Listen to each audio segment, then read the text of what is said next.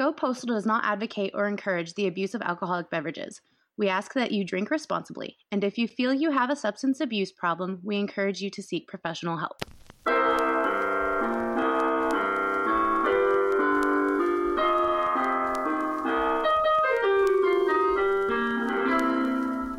Well, welcome, listeners.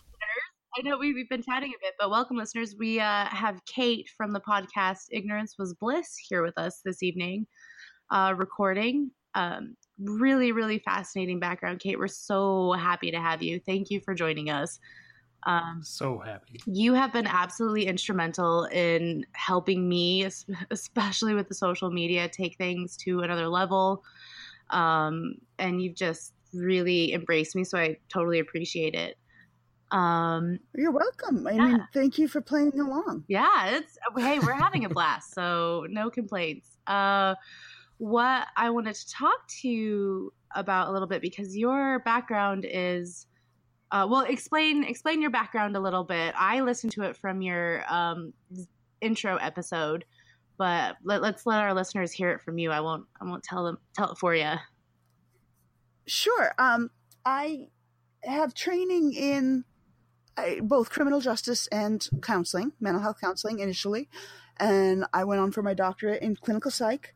I am not Dr. Wallingo only because I did not finish the final extra internship. So, I've done as many hours as most doctors, but there was another layer of internship that I chose not to do because I had a child and kids ruin everything. But so with that, I still did doctoral level work. I just couldn't sign my own papers. So the doctors really liked that, and the facilities really liked that because it meant they didn't have to pay me at the same rate. Right. Which, I don't know. I don't know if you listen to the Wine and Crime podcast. Of but course. They always say, fuck the patriarchy. So when you say, I had a kid and kids mess everything up, no, I think that's the patriarchy screwing that one up. Well, it's a little of both. But, the patriarchy doesn't live in my home and kids do. Fair point. But so I have this training, and I had fully planned on just working and not having time for anything else between work and kids like you do. And then in 2014, I broke my back, and I ended up, I'm able to walk and talk, obviously, again, but I was laid out, and then I was just not able to get back up. I was not able to return to work at the level that I would need to. Right. And so I'm on disability now. I sit home doing pretty much nothing but listening to podcasts, and eventually some weird problematic quirk in my psyche decided, let's do that. So now I do. Well, you're a fucking queen at it, so yeah, you're doing something right. It's been very fun. And that's been my play all along. My rule for myself has been let's keep doing this until it stops being fun. I think, and so far it's been a blast. That's a pretty good rule in life. Keep doing it until you don't enjoy it anymore. Right. So something I wanted to tie into that, because obviously our podcast it's really light. It's very stupid, very silly. And have you not heard mine? Mine goes pretty stupid on a regular basis. My fourth episode, I'm working on this was, fourth episode, right? At this point, I still took myself fairly seriously, where I'm fuck it, whatever. But at the time, I was still at least trying to present myself as not being an idiot. And now people have found me out, so it's cool. And my daughter turns to me at 3 or 4 in the afternoon and goes, I want to talk about creepypastas and ARGs. And I'm not that old, but I'm old enough to go, huh? Creepy, yeah. The whole creepypasta thing, I've only heard of that because of podcasts. I'm just like, what? I'm still 8 years behind on technology. Well, not technology, but on social or cultural phenomenon. So, I'm like, creepypasta. Yeah, well, apparently I was, because I had heard of creepypastas because I've lived with the child for quite a while now. But ARGs, I'm like, I don't eat ARG, okay, whatever. No. And so by 10 o'clock that night, we had put the little ones to bed, and she's like, okay, let's go record. And I'm like, okay, let's do that. The thing that you just said, let's go do it. And so we came down here and somehow put an episode together that was just That's her great. talking about shit she's interested in and me trying to make it sound remotely, I wouldn't even go so far as academic, but maybe pseudo-academic or scholarly or something. You've got a good Wikipedia page up. Yeah, something, but I just sort of, and that was the time, since that point, that's when I realized, like, okay, you know what? Let's just play. Right. And that's what it's been. So don't let me come across as a serious podcaster by any means. Well, and that's something that I think, like, what we're doing and what I've learned from it is that, I mean, I've shared some really personal stuff on here, really embarrassing and shameful moments for me. And like, we've talked about this struggle with drinking and binge drinking and, using it as a coping mechanism. And what we found is I had a friend, after I shared a story on here that I thought was mortifying. And I told Michael, I'm like, we need to take the episode down. I can't have it. They said, because they identify as they, them, they said, you work at this really high profile, really intelligent job. I did my master's degree in the UK and now I'm working for a museum doing my job, which is amazing. And they said, I really thought you were this like super impressive, incredibly intelligent human being and was really in awe of you. And then I realized, holy shit, you're just like the rest of us. Like, yeah, I get fucked up just like the rest of you. I screw up just like the rest of you. So it's really interesting that it's helping me connect with other people and just realize that we're all human and we all screw up and we all have our problems and we all have our faults. But at the end of the day, we can just connect. No, absolutely. I think that the times when I've come off as the goofiest or, sort of the most clueless, just pointing out like, look, I may sound smart, but I don't know what the hell I'm doing. Whether it's podcasting or parenting or, forensic psych and shit, all I do, I can come up with an answer. I don't have the answer. And frankly, I hope there's not the answer because that's terrifying. Because that means probably like 99.9999% of us are absolutely wrong. That's fine. That's cool. Exactly. That's what I'm saying is that if there was just one answer, then fuck. Because I can change. I can argue at least two sides of any given situation and maybe more. And so if there's only one answer, all by myself, I'm fucked. Okay. So that brings up the question, Yanny or Laurel? You know what? Okay.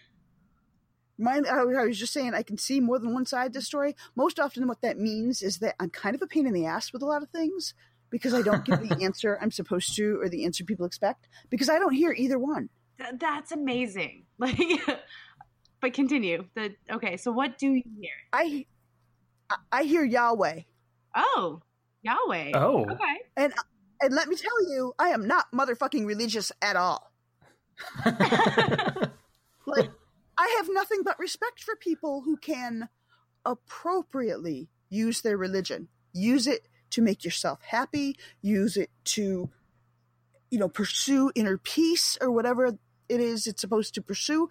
As long as you're not waving it in my face, we're cool. Absolutely. Like, I have nothing but respect for people who are able to use it correctly. But that being said, I am not motherfucking religious. And so for me to hear Yahweh is kind of funny. That is really funny. Okay, so here's, I was speaking with Richard, who is on another podcast that we'll mention later tonight. He brought it to my attention and he sent me a clip of it or like, the site that it was on. And I listened to it and I heard Yanny right away. And I kept hearing Yanny, Yanny, Yanny, Yanny. And then I closed it. And he's like, crap, well, I hear Laurel now. I'm like, what? So I go back and I hear Laurel. Here's the thing. I was using my headphones the whole time. I was using the same volume. and it changed for me. It kept flipping back and forth, back and forth.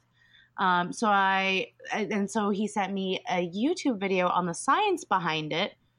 So, all right, I'm listening to it and I'm still hearing Yanny at this point. It flipped back to Yanny. Unplugged my headphones, listened to it on my phone, flipped to Laurel. And I'm like, oh, well, there you go. It's got to be my headphones, right? Went back to the same point in the video, plugged my headphones back in. It's still Laurel.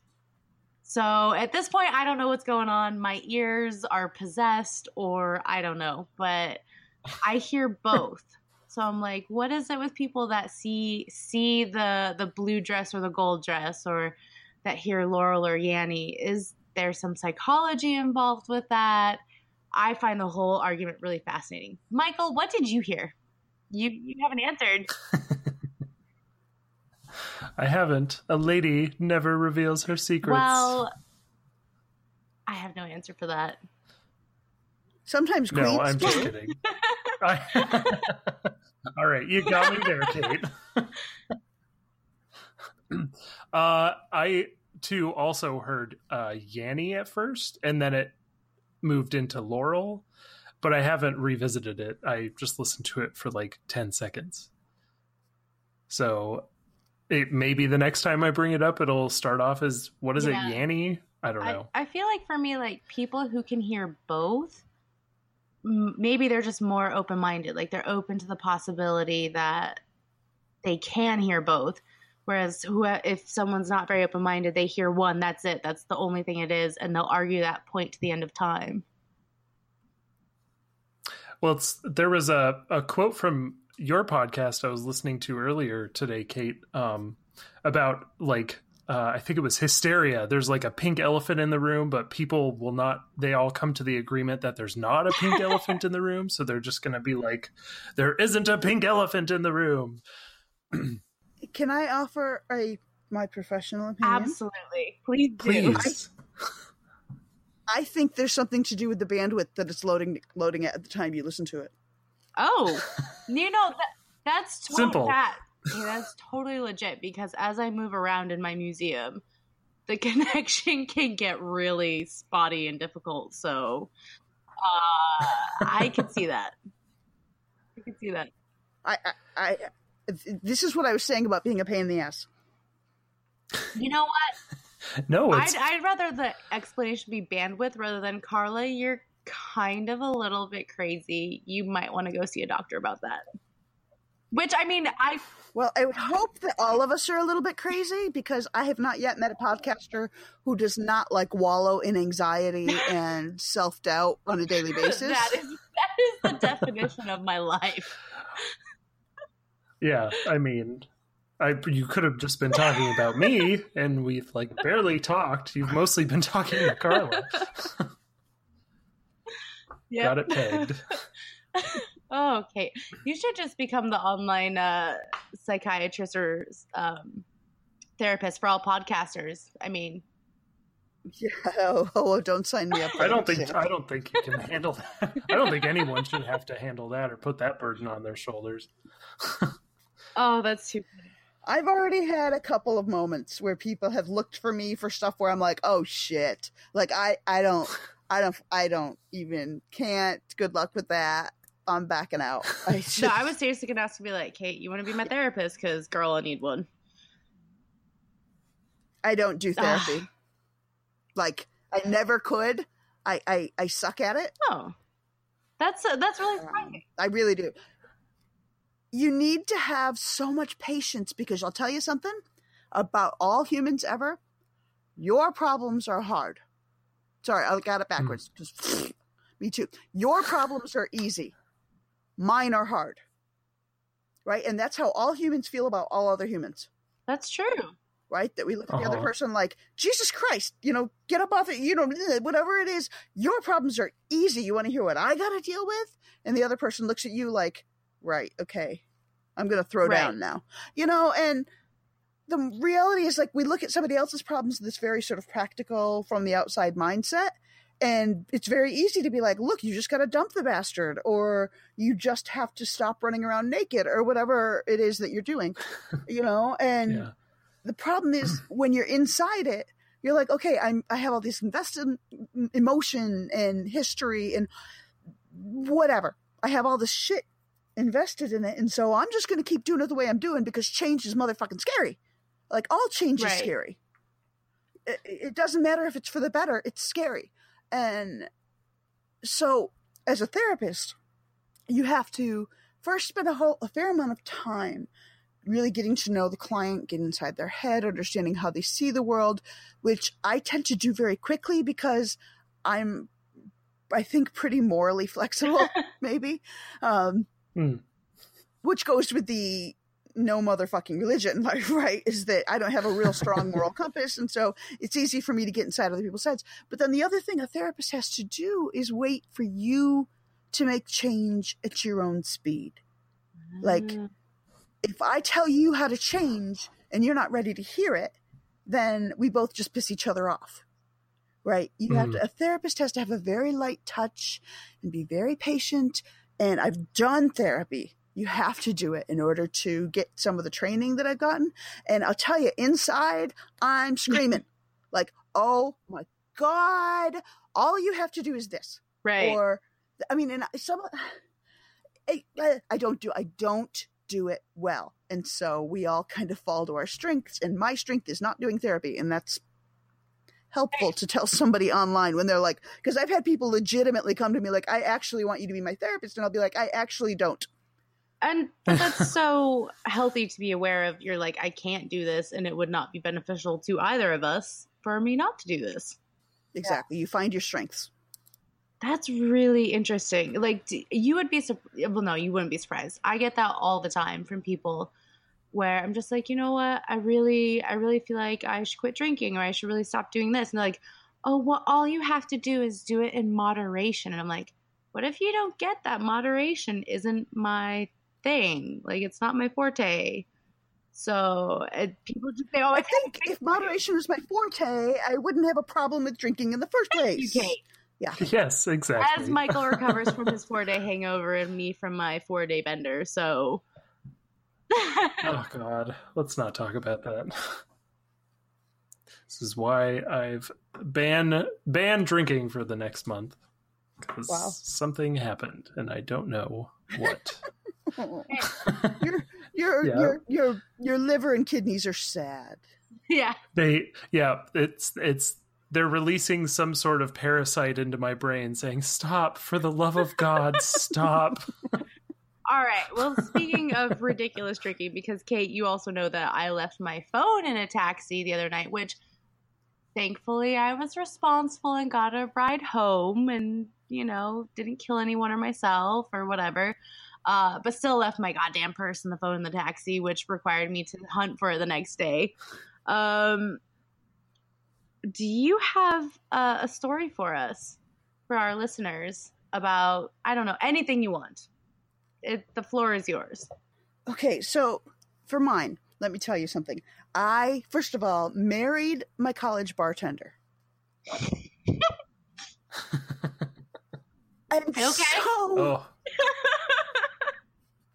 you'd think that I would have an absolute plethora of ridiculous drinking stories, but with all apologies and much love to Willem, I think marrying my college bartender might be about the biggest craziness that I've done. Realistically, though, I was sober at our wedding, I think, but the reality is, if you were sober at my wedding, you might as well have been. I was sober at your wedding. You were sober at your own. I was not sober at yours, Michael. I bled at yours. So I asked my husband, okay, now here, I back up just briefly, is that I'm not going to go into the details just because I already have a little bit and I don't need to bore you guys or take you that far astray, but I had a very serious illness in 2010 and spent a week and a half in a coma. Then I developed epilepsy in 2016. So those two things have fried my goddamn brain. Whoa. And so I'm mostly okay to function. I struggle for words sometimes, and I don't have a solid memory of things. I have to really think, and I need a lot of reminders, especially for things that happened a long time ago. And I struggle with like, which of those happened first or what? So the moral is, I'm thinking like crazy drinking stories, shit, crazy. I don't even know. And so I asked my husband, I'm like, what's the craziest thing I've ever done drunk? And he looked at me and he's like, well, you kept drinking. Like, that's the craziest thing I've done is just kept drinking. And he is right on the one hand, because like my mother used to make homebrewed wine, which means I got no idea on the alcohol by volume amount, except it's a lot. And there was one particular night where my eventual maid of honor and I took turns holding each other's hair back while the other one puked. And then we'd be like, more wine? Okay. Because you'd have to walk, you'd walk out of the bathroom at my mother's house. And if you took a right, you'd go to the backyard where we were in our brilliance taking part in a bonfire at the same time. But if you took a left, that's where she stored all her wine. And so we'd take a left and grab a bottle and bring it back down and get drunker. So, that's the kind of higher level processing I engage in while drunk. But I don't have a whole lot of stories. And one of the reasons for that, and a little bit about this, is that most of my craziest shit has been stone cold sober. Because I apparently don't make good decisions. No, honestly, I read this. Okay, so for our listeners, Kate sent me a 2 truths and a lie. So basically, 2 times she was sober, 1 time she was drunk. We're going to read that on a future episode and guess which one is which. So she'll have to tell us after this. And they're brilliant. And I don't think they're bad decisions. I think they're just insane decisions, which isn't always bad. But so I did finally, after much angst and soul searching, I guess, brain searching, something, I came up with one. When I was in college, when I lived another of these brilliant decisions that I made. I lived across the street from the bar where my now husband worked. Now, I turned 21 a month after I graduated college. So, college was a series of bad decisions for me. But one night while I'm at the bar under suspicious circumstances, because whatever, that was then, this is not then. My friend, a very close friend of mine, had his birthday, and I felt terrible because I didn't have a present for him. So I gave him my breasts. Just for the night. Yeah, that was my gift. Okay. I mean, what does that entail? Detachable breasts? Like, could you just like? Oh no, it's not like King Missile. We're not talking detachable penis here. No.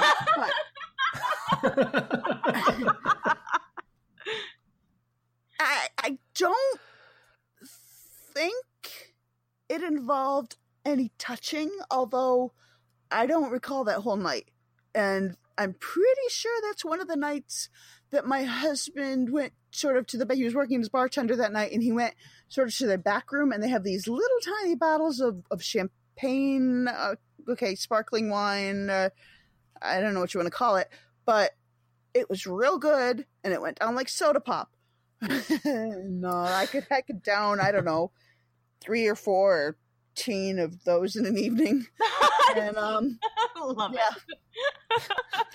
And so I'm pretty sure the night ended. I'm pretty sure it was not one of those nights. Like the night with the homebrew, I think is still going on. I think in some parallel universe, Molly and I are still each getting another bottle of wine after we puke. Like that's just never going to end. You're still shuffling between the left and the right. Exactly. Wine to bonfire. That's how, honestly, that sounds like my kind of heaven. Wine to bonfire. It should be. But the night of when I gave Keith my breasts, I'm pretty sure it didn't involve like touching so much as just him being able to say, those are mine. Those for the night are mine. Because now I went to an engineering college for undergrad, and that means it was 6-1 male to female. a lot of guys who did not have dates. A lot of young men who escaped their undergraduate without having been relieved of their virginity. I think, maybe. Ooh. You know, I mean, so... I mean, you said engineering school, so that's not surprising. I had you right there. I know. Plus, this is in like hold on. New York. I have way a northern for engineers. I love engineers. Just saying. So Muslims should not have their virginity. I'm just putting that out there. They're great once they get in the real world, but this is the problem.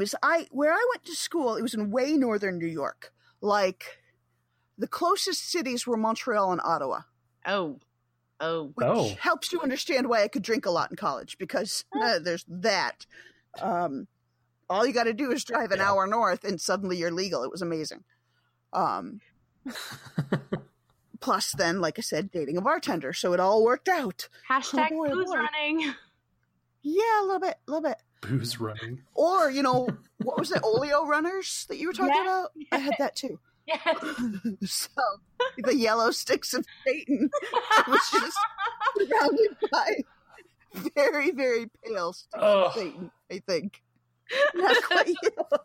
I'm thinking t-shirts, yellow sticks of Satan. God, merch. Michael found an image of Satan's mistresses. Right? Michael, awesome. Were you going to include my little text messages about my 666? I could. Let me pull them up. Okay. Well, I'll just include it right now. All right. So, okay, here's the thing. 3 times in the last week, this has never happened to me. 3 of my sale totals have ended in 666. So I messaged, sure. I messaged a friend who I was slightly romantically involved with, was going to be, I don't know. Anyway, I'm just like, are you sure you want me to come over? Because I might give you an STD, a satanic transmitted disease, from all of my 666 totals. I roll. You loved it, Michael. So Michael today sends me a photo that says Satan's mistresses. So not only do we have Satan's butter, we also have Satan's mistresses on this show. Yeah. So hashtag merch. You do what you got to do. Yeah.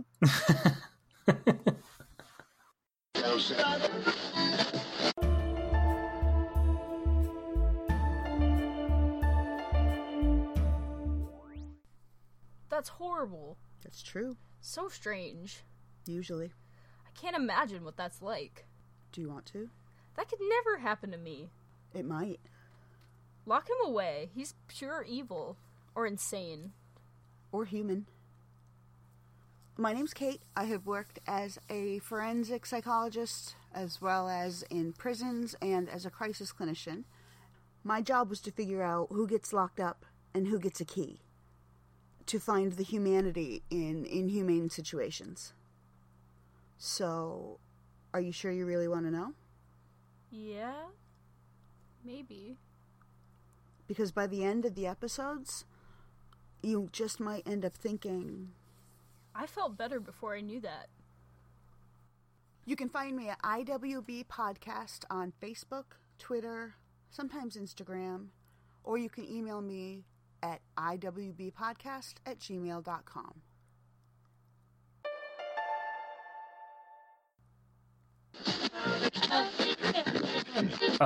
Do you want to do your boobs, booze, and bizarre, Carla? Oh yeah, I forgot I had that. Boobs, booze, and bizarre. So, Kate, I actually had a really hard time finding facts about Salem because everything revolves around the goddamn trials, the Salem witch trials, and which I tried to avoid. Like, everybody knows about them. Mostly because they didn't happen here. Where did they happen? Danvers. Which is? 2 towns over. Okay. Huh. So Why do you think that Salem was labeled as the place where the witches were Well, it's prosecuted? because so at the time there was Salem Village and Salem Town. And it was Salem Village where all the witchcraft trials happened, and that's where most of the participants lived. And the jail was in Salem Town, and Salem Town is where the harbor was. And then when it was all done, everybody looked around and was like, what the fuck was that? They may have said, like, what ye oldie fuck was that? I'm not sure. Yes. More merch. You're a gold mine, Kate. Fuck. That's quite fuck. But in any case, they looked around at each other and were terribly disappointed. Or not disappointed. Well, disappointed in themselves, but just mortified at what had just happened. And so this is why you know of Nathaniel Hawthorne, Hawthorne. Right. Thorne. That's not his family name. It's Haythorne, like Hathorne, no W. Uh-huh. But that was the main judge in the Salem witch trials. What? It was Hawthorne without the W. And by the time Nathaniel rolled around, he was like, bring out ye oldie fucks, because that was not okay. And so the House of the Seven Gables is in Salem. Right. And it was owned by the H.A. family, but it was written about by Nathaniel Haw, because he was appalled, right? So there was name changing like that, where I still look at it like, Nathaniel, are you motherfucking kidding me? Like, who did that fool? Especially then. Like, nobody was Googling you. And you had to spell your name for every part. Whatever. That was him. I can't ask him. People get upset. We try to take them up anymore, so we don't do that. We just don't go there. But so it's like Salem Village changed their name to Danvers, and we remained Salem Town. And just over time, people stopped saying town, right? Because lazy. So now we're just Salem, and everybody then later thinks, oh, Salem witch trials, that must be these people. And, frankly, it's easier to get to the harbor. The train station's right here, because I'm sure ye old train station was just as centrally located. And so let's show up there, shit-faced and in costume. And so they do. Well, I hate to say it, but it's kind of like the British royal family is actually German. They were the Hanovers. But now they're the Windsors, and they changed their name because of World War I. Awkward to be fighting yourselves. Same thing. It's happened. It's a thing. So, okay. Yeah. So here's your boobs fact for Salem. Thank you for the New England Historical Society for giving this gem to us. Heiress Elizabeth Derby West caused a sensation in 1806 when she paraded a series of prostitutes through a Salem, Massachusetts courtroom to prove her ship captain husband cheated on her. So, so divorce was rare in the 17th and 18th Massachusetts, but it wasn't illegal. Puritans believed marriage was a civil matter and could be reversed. Between 1692 and 1774, only 82 Massachusetts couples, i.e. one a year, were granted annulment, divorce, or separation. However, until 1806, women could lose their own land and their own money in a divorce. A divorced woman only got a third of her husband's estate, known as the quote-unquote widow's thirds. The change in the law gave a woman her widow's share, plus the land her husband held in her name and much of her own inheritance, but only if she proved adultery, hence the parade of prostitutes. So the courts actually sided with Elizabeth, even though they weren't thrilled with her and her vanity. She got her divorce, and she also got a hefty chunk of the shared estate. So more than a third? It's more than a third. She got more than the widow's thirds because the law changed. So she got everything she owned before that because she married down, like in status, plus some of what her husband had. Okay. So Also, for your boobs, the birth control pill was invented at Clark University in is it Worcester? Worcester. Worcester. Oh, see, oh gosh, you and the British. What am I going to do with y'all? You want to know what the name is of the town that is between us and Danvers right now? What is it? Oh, God. It's spelled Peabody. Peabody. That's cute. No. It's Peabody. Peabody. Yeah, Peabody. I feel like that's what I would call it if I was trying to make fun of it. That But may then be I what would they end up do. being I right. don't know. Well, a lot of my factual things came up with Peabody or Peabody. Okay, so here's your boost. So this is from Emily Sweeney in an article from the Boston Globe. So in April 1922, the Boston Globe reported on the sudden rise of baby carriage bootleggers. So this is to do with prohibition, and described women as champion booze hiders. The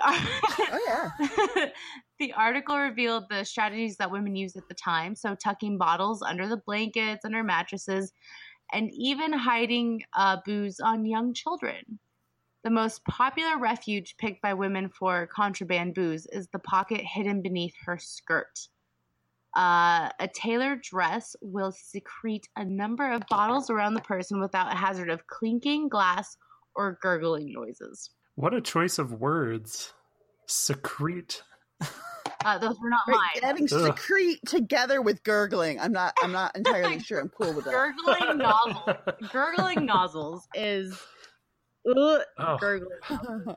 I'm writing that down. That's just not but thank you, 1922 Boston Globe, for that.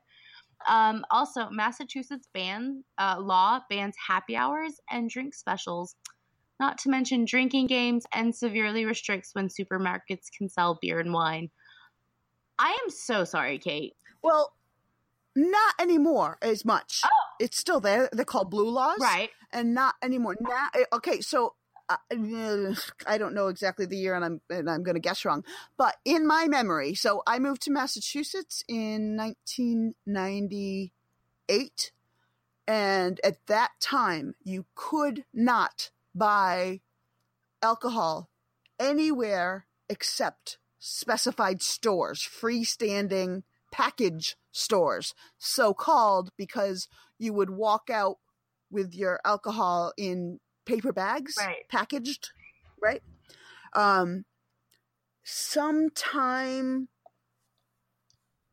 in that period of time, from 98 into the early 2000s, the laws were lifted in a way that now you can buy beer in certain stores, and you can, by the way, also the blue laws could not buy alcohol on Sundays. That sucked. It was the same in Colorado until about 2008, 2010. So we had blue laws of our own. But you could buy weed. That made sense. Yeah, totally. Yeah. The thing I have a bonus level boobs thing for Massachusetts is that right around the same time is when they finally lifted it. I know that in 1998 you could not get a tattoo legally in Massachusetts. What? Oh. I'm not making it up because I had at the time, I have like 5 tattoos now. That was my second. I had to go up to New Hampshire to get it. I'd be screwed. There were no tattoo parties? None. Wow. 0, not one. Oh man. Yeah. So there are, boobs as well as various other body parts around Massachusetts that are now legally tattooed that would not have been without these laws. Totally approve of that. Oh. All right. Well, I got some bizarre facts for you. I'm sure you know some of these, especially for Salem, but Hocus Pocus was actually filmed in Salem. Okay, let's face it, probably one of the best Halloween films of all time. Like, I still watch it like every year. The TV series Bewitched recorded 6 episodes in the town in 1970, and they now have a statue of Samantha erected there. I've heard that motherfucking statue. It's awful. I've heard it's bad. First of all, Tell us how you really feel, Kate. I'm not sure. I'm ambivalent. First of all, Elizabeth Montgomery looks as though someone has beaten her in the face with something large with a lot of sharp edges, like a piano. Oh no! I was thinking a baseball bat with nails, but No, bigger than that, for sure. Secondly, it's at like the worst goddamn spot because it's right up to the road. And so people get their, unfortunately attired and even more unfortunately faced family all lined up to get this dumbass look on their face as though that show had anything to do with this town at all, ever. And yes, it was called Salem, but so was whatever. Whatever. We don't celebrate Stephen King's Salem's Lot here, but we celebrate Bewitched because anyway, I'm whatevering. So they get their ugly family all lined up next to this statue, and then the photographer backs up and backs up and backs up and then falls over the fucking curb and lands in the street. Know how I know?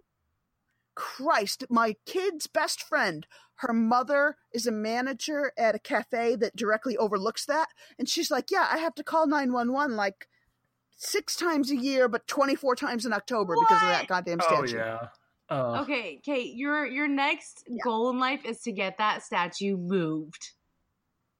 That will be your claim to fame. Oh, I have 4 kids that could be. Well, but that's the thing is, I would rather Darwin be at play here. Fair, yeah. Oh no! It's a pretty unfortunate statue. I just googled it. Is it bad? I'm saying, and how many ugly people are standing next to it? That's what I thought. What's uglier, All the statue or the people? I mean, well, the people leave, so there's that.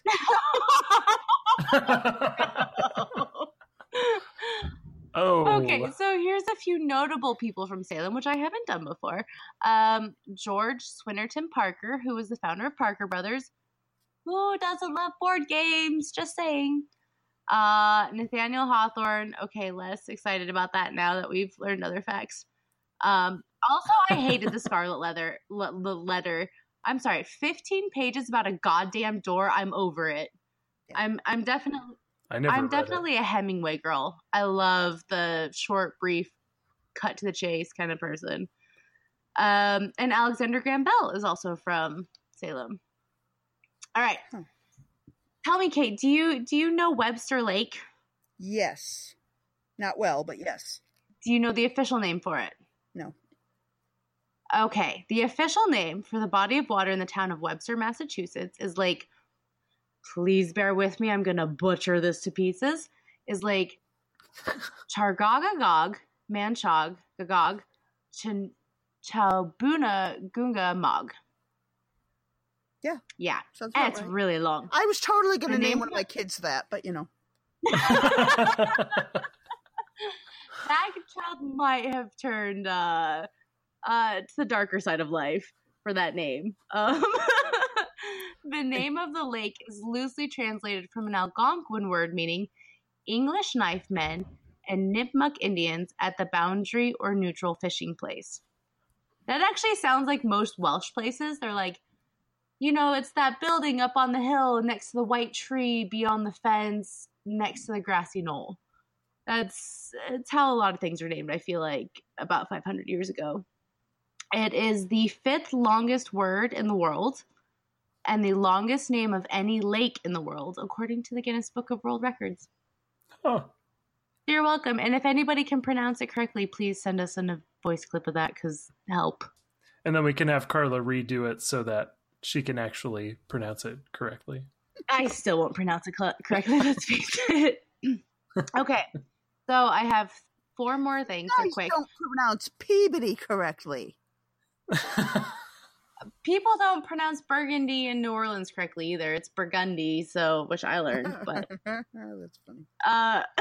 Yeah. Okay. So it is illegal to make clam chowder with tomatoes in Massachusetts. Oh yeah. Yeah. There's a state law that forbids snoring unless all of your doors and windows are locked. Goatees are illegal unless you pay special license fee to wear one in public. I approve. Dude, I am totally hitting with my husband with that tomorrow. He does not have a goatee right now, but it might make some life decisions for him quite difficult. We'll see. I was gonna say, Kate, does he also snore? Because you got to put all those doors and windows down and make sure they're locked. We'll have several talks tomorrow. That's all I'm saying. You're like, just saying, honey, we're breaking a lot of laws. I think we need to make some life decisions here. Well, no. It's just we already knew we were breaking laws. It's just a case of knowing you're doing it while you're doing it at the time, you know? Right. Dueling is so frowned upon in Massachusetts that it's even illegal to do so with water pistols.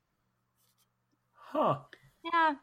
So, Kate, if your kid's got a few water guns out there, no duels. No walking 15 steps, turning around and shooting. Just don't do it. It needs to be guerrilla warfare style, apparently. I was going to say straight to the face, and then they're fine. Yeah. So, well, that's it for my BBBs, guys. Thank you, Kate, for your input on that. That was amazing. Yeah, that was really, really wonderful. It's always so fun when you get to hear people from the actual place talk about the different like facts and whatnot. Because it was so fun when we did it for Denver. It was really cool to just be like, oh yeah, it was personal. Yeah. Yep. So that's great.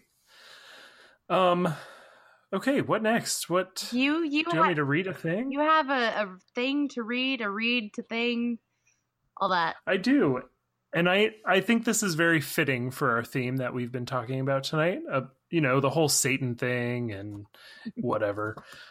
This is a postcard. It says on the front, I already know that I'm going to hell. At this point, it's really go big or go home. Oh, fuck. This is one from me. Yes, it is. Oh, God. From you, Carla. It's got some pretty good gold nuggets. I don't know what I'm saying. I don't know what you're saying either. It's okay. What is this word? Fouts' mortuary? Uh-huh. Fouts' mortuary. Fouts' mortuary. Fouts' mortuary? What? You stab him, we slab him. What is that from? My friend Katie Milkey, my best friend, through elementary or preschool to elementary school and middle school, used to say that when she would answer the phone. Fouts' mortuary. You stab him, we slab him. What a thing to answer your phone with. What's your favorite way to answer the phone? Okay, that makes sense now. I had no idea what you're saying. I was drunk. I didn't either. I'm pretty sure my favorite way to answer the phone, mostly because it's my husband who's calling me. So most of the time it's me just going, sup, bitch. And that's just kind of like, so if it's not David, then it's just going to be really awkward. Well, you'll answer that for me too. Let's be fair. Well, yeah. And in this case, bitch is a term of endearment. It's nothing bad. I don't know. I just putting that out there. Have you ever prank called someone? Yeah, when I was like 10. You say, I've played Ding Dong Ditch and was a complete failure at it. Almost got shut into a garage. Okay. Awkward. My dad always tries to answer my calls with a clever line and fucks it up, which is hilarious. Do you have any examples of such? He's always like, Freddy's frogs, Freda. Like, he tries to answer, like, he has it in his head and just cannot say it. He's like, Freddy's Frogs Farm. That's sad. It's so cute. And I wait for him to get it correct, and then I'm like, oh, hi, Dad. Like, that was terrible, but I love you, and thank you for trying. Do you want me to call back so you can do it correctly? And he still won't do it correctly. Found out my dad could text last year, and it was hilarious. He was still using T9. What? Yeah, he had a flip phone, not a smartphone.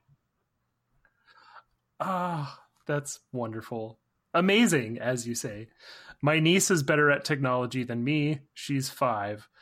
By the way, I love shuffleboard and bocce ball. I'm officially 65 on a cruise. XOXO, Curly Q. Also, my Nice. niece is a serial killer. Cool. Or What? she's a future serial killer. Okay, so she had Kate. Tell me what you think about this. My sister. I love how she raises my niece. I think it's very very modern, very open. Lets her watch horror movies. My niece loves it. She loves being scared and that adrenaline. Is she still 5? She's still 5. Cool. And she said last Halloween, because she loves Halloween, it's her favorite holiday. She had a gingerbread man during Christmas that had a circle on its stomach. And the teachers asked her, well, what's that for, Marilyn? She says, well, it's where he stabbed himself. What? Yes. And then, so I asked her, well, what do you want to be for Halloween next year? And she's like, I want to be a scary clown with blood on my face, a ripped open tummy, a few fingers missing, and a bloody knife.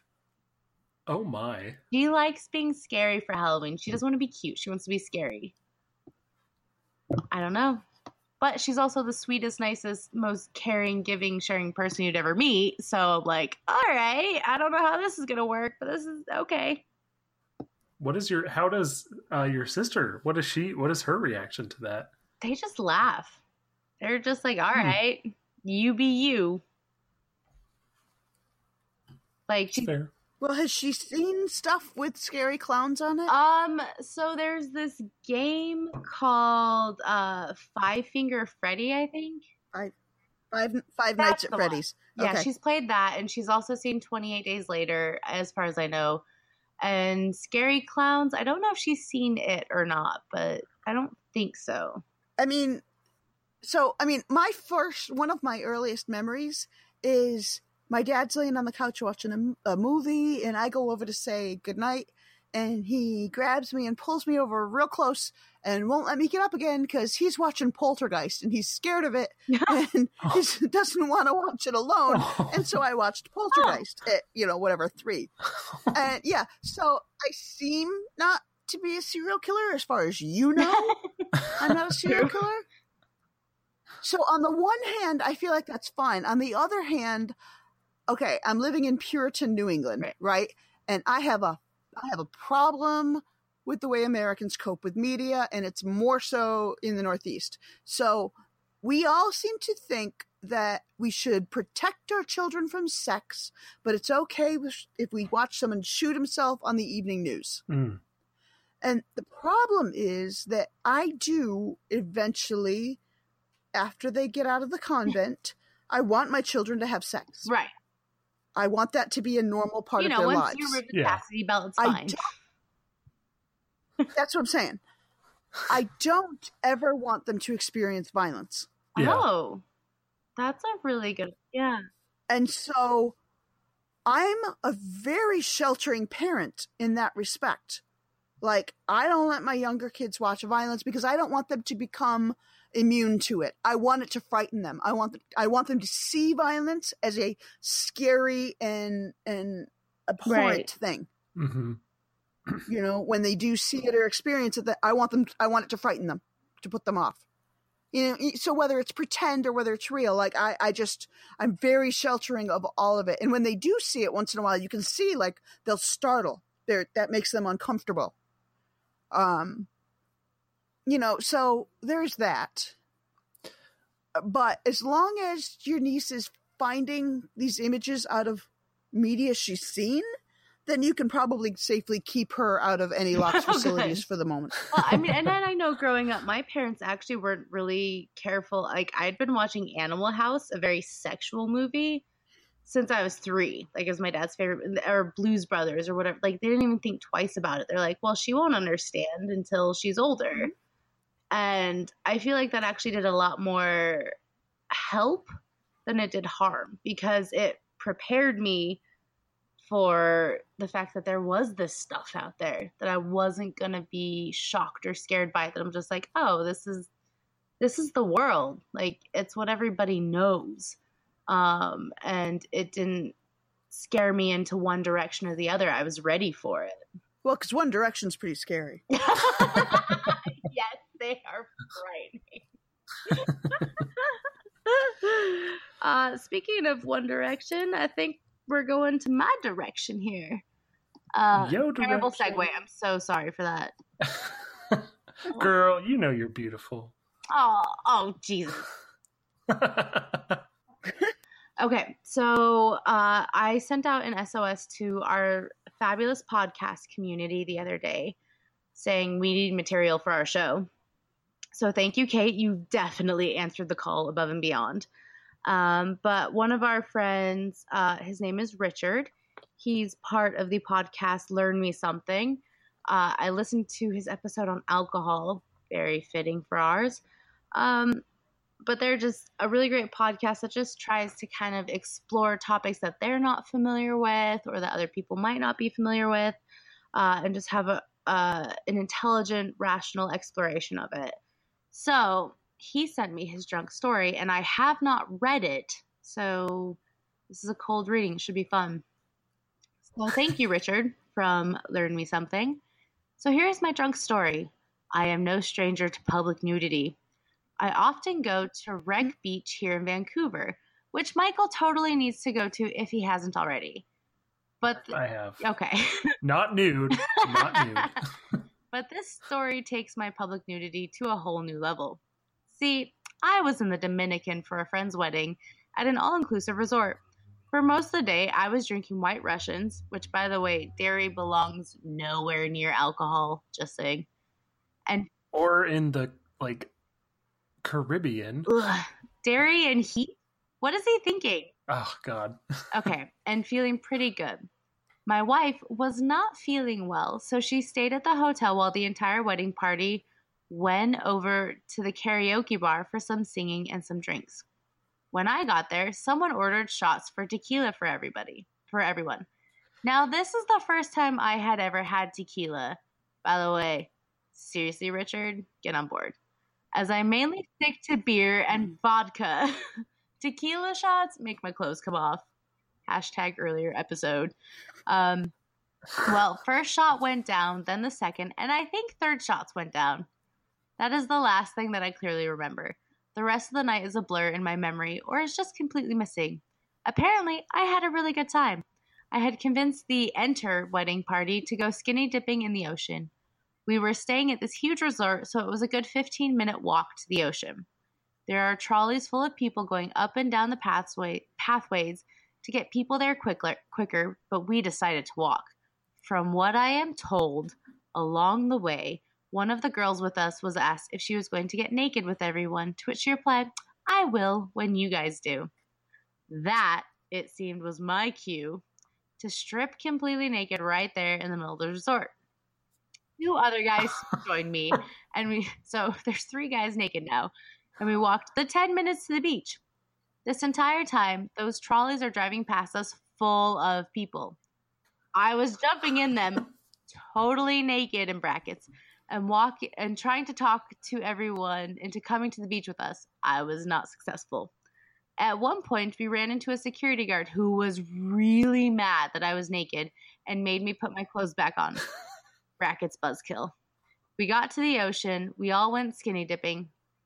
Brackets, I remember none of it.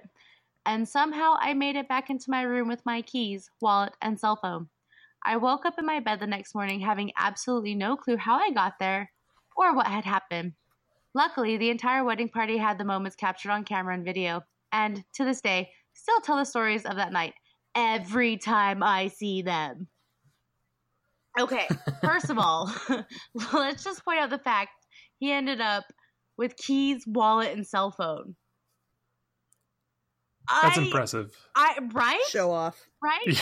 Okay, I'm 30 years old. I've never, ever, ever lost my wallet or cell phone, and I have done so one time each in the last month. So, well done, and you're naked. No purse, no backpack, no shorts, no pockets. That's amazing. Also, okay, to me, a successful night is you've ended up in your own bed, you're alone, and you have at least some clothing of item on. Like, I think that's a successful night in my mind. You're not wrong. I mean, I'm not right either. That's a good place to be, is in your own bed with your own clothes on, alone. Because the opposites of those are never fun, No. especially if you wake up in the morning.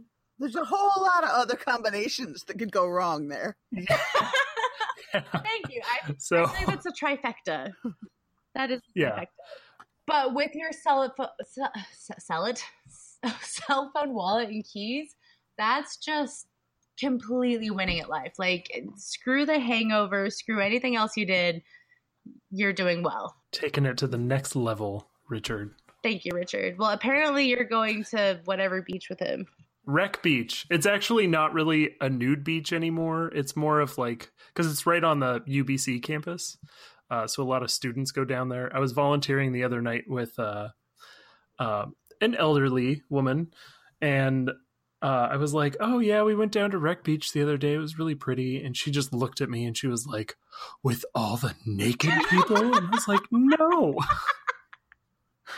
No one was naked. It's just like, 20, 30 somethings just walking around enjoying themselves. And she's like, oh, I've seen some stuff down there. And I'm like, God, I bet you have.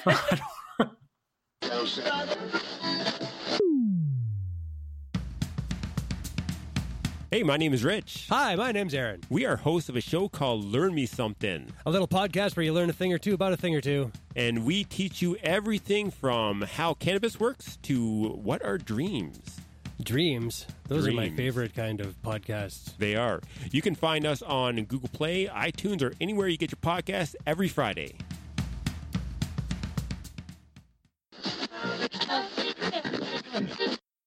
I have another boob story related to Massachusetts, if you want to back up with that. Okay, there is a beach on Martha's Vineyard.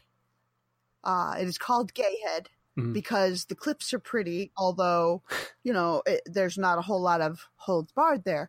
And it is unofficially a nude beach. I don't know that Massachusetts is actually liberal enough to have a officially condoned nude beach, So here's the thing. When JFK Jr.'s plane crashed, that happened on a Saturday morning.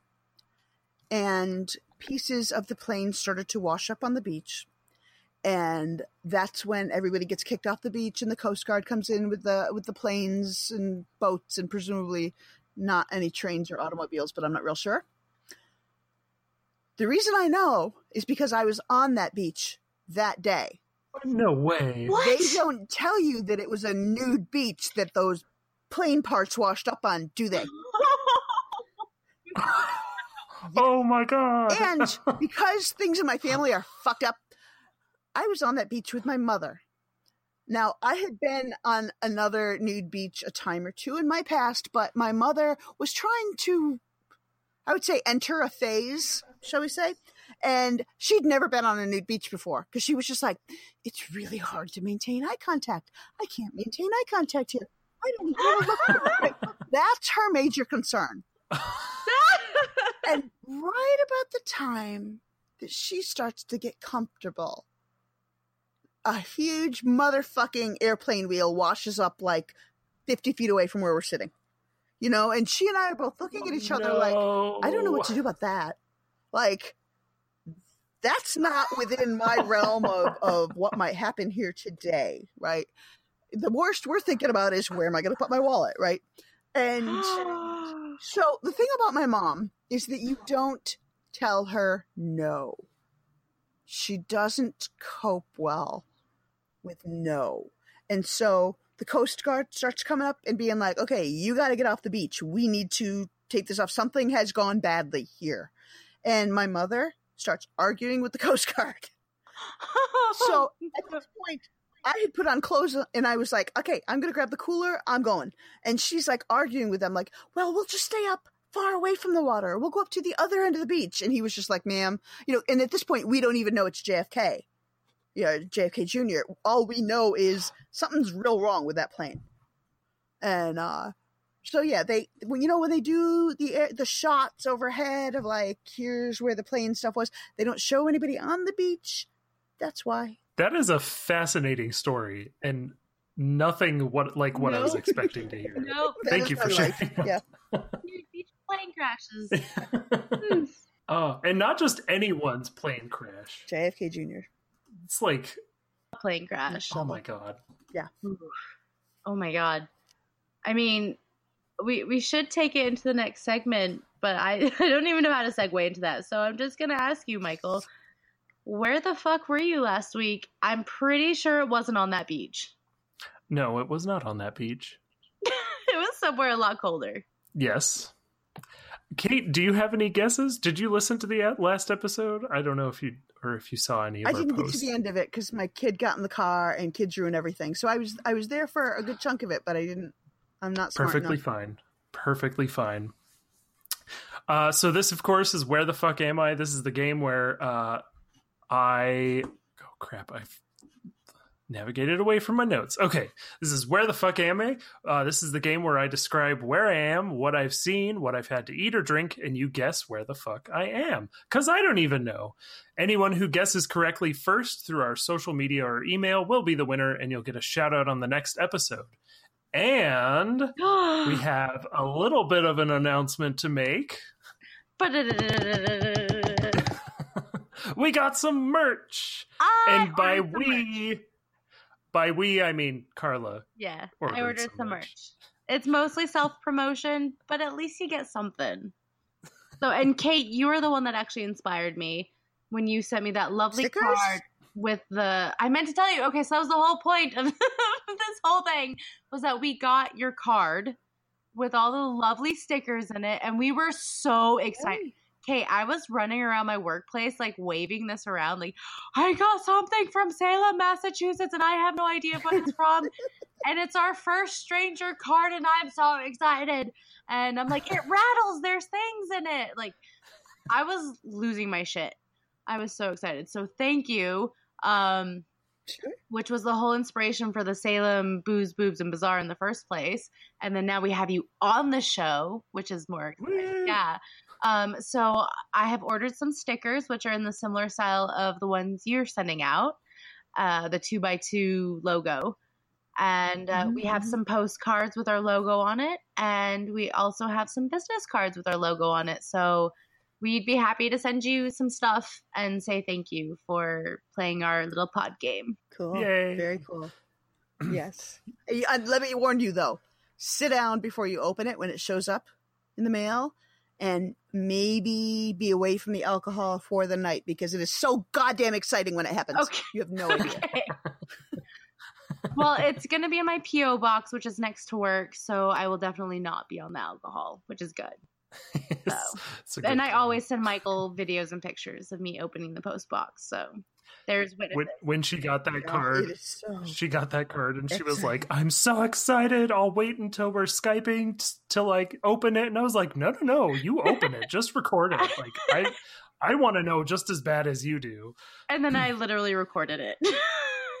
And then you recorded it. Well, it looked like you had one of your Well, coworkers yes, record it got so exciting. I had someone else record it for me. So thank you, Kate. You were part of a very intense, exciting moment for us. It was a very exciting, Well, I'm glad to know. whatever, like Wednesday or whatever it was. Okay, so you were somewhere cold. Yeah. And well, before we get into that, we're in that sticky situation again where we're recording before we have any winners. So I'm going to pause right here so I can insert them in the future. Insert our listeners. That sounds so wrong. Howdy, y'all. It's Michael, not Carla. I know, I tricked you with my use of y'all. You never would have known. Anyway, I'm here to announce our winners for this week. Drum roll, please.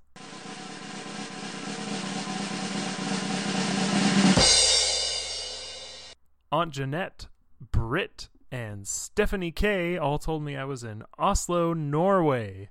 Congratulations. Now back to the show. God damn it, I was so close. You were so close. I really was. Dude. You were one country away. Carla said Helsinki, Finland. Okay, so recap of what I did in Oslo. I went sledding on the Korktrekkeren, the site of the 1952 Winter Olympics bobsledding track, which once again is a 10-minute sledding track, which is like 10-year-old Michael is like freaking out right now. The old brick schoolhouse / museum is the National Museum of Art, Architecture, and Design, where I saw Edvard Munch's The Scream, hence why I screamed when I saw it. I spoke of the world's largest single artist sculpture park. That is the Vigeland Sculpture Park, which was featured in my Friday freebie. And then I gained 15 pounds at the 183rd best restaurant in the world. That was called Contrast. I then walked it off, if only, by visiting the Oseberg ship in the Viking Ship Museum, which was the other half of my Friday freebie, and then the Fram Museum, which, of course, has been to both poles. And then that horrible joke happened that I fell right What, into. that I've been to both poles? You're right, Michael. I have been. Yeah. Which actually kind of makes me bummed out that I should have guessed this. I should have guessed Oslo because I know all about that ship and all about the conservation of it, and just totally drew a blank about which city it was in. I was bummed. I'm not gonna lie. I was disappointed in myself. It's so crazy. When I was looking it up, it's apparently one of the best preserved Viking objects in the world. Not just like ships, like Viking objects, which is insane. And here's me, ship. the conservator, who completely forgot which city it was in. Anyway, continue.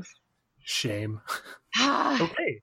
Well, here we go with my new travel diary. You have a chance to redeem yourself, Carla. And me. And you. All right, here we go. This time, I woke up in the middle of a roller coaster. How? You're asking the wrong person. But from here, I saw New York and Hollywood and San Francisco. I thought the roller coaster was making scrambled eggs out of my brain. But then there was also Nintendo, Snoopy, and Hello Kitty themed places. That made me feel a lot better, I guess. That, or I just became one with my scrambled eggs. I do that every day. It's fine. Anyway, I left. I left to go to what I've been told is the city's nightlife district. It's basically an all-you-can-see buffet of LED and neon.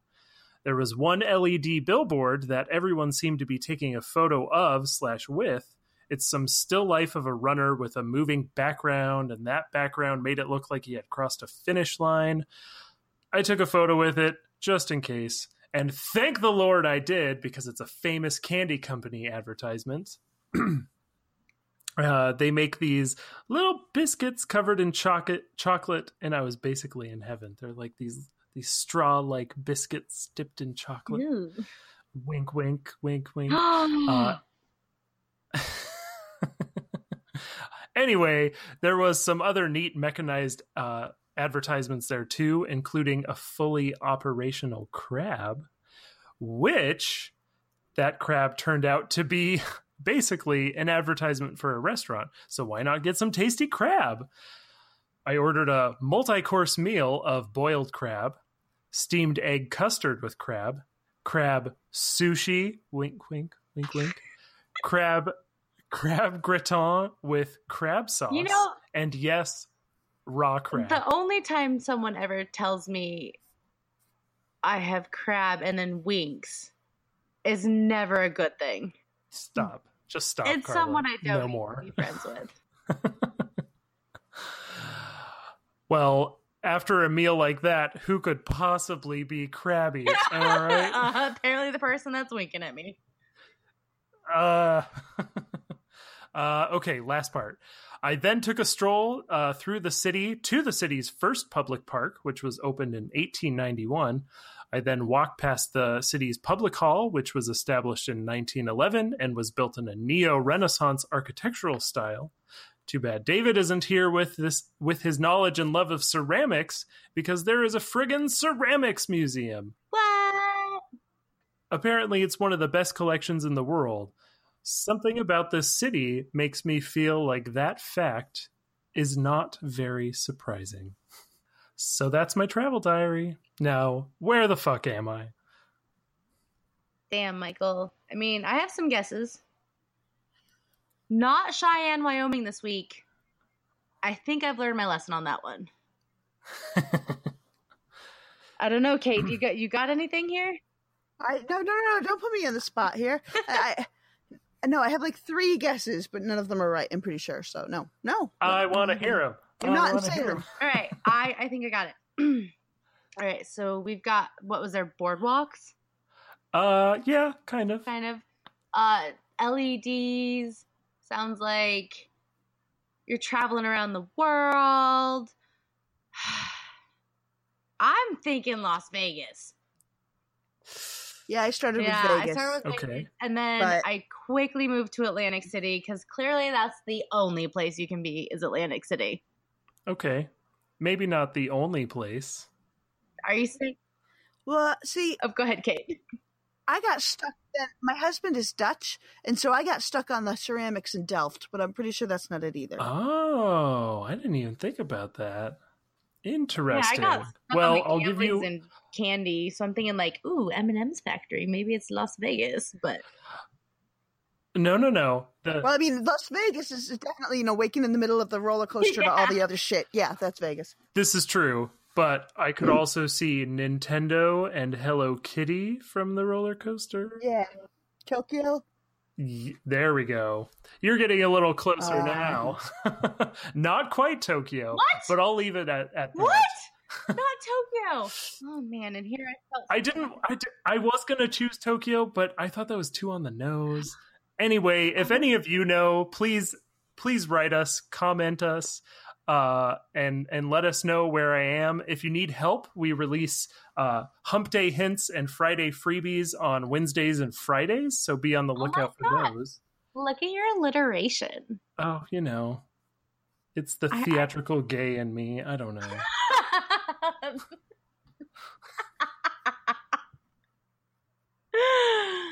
All right, Michael. Well, let's tell them where they can send their drunk ramblings, drunk stories, drunk ideas. We take everything and anything. So you can write to us, which always gets preferential material on the show, at P.O. Box 198514, Nashville, Tennessee 37219, or at gopostalpodcast@gmail.com. You can also find us on our social media, Facebook, Twitter, and Instagram. We're all at Go Postal Podcast. Please find us on any of your podcatchers. Also, make sure you listen to Ignorance Was Bliss. It is a great show.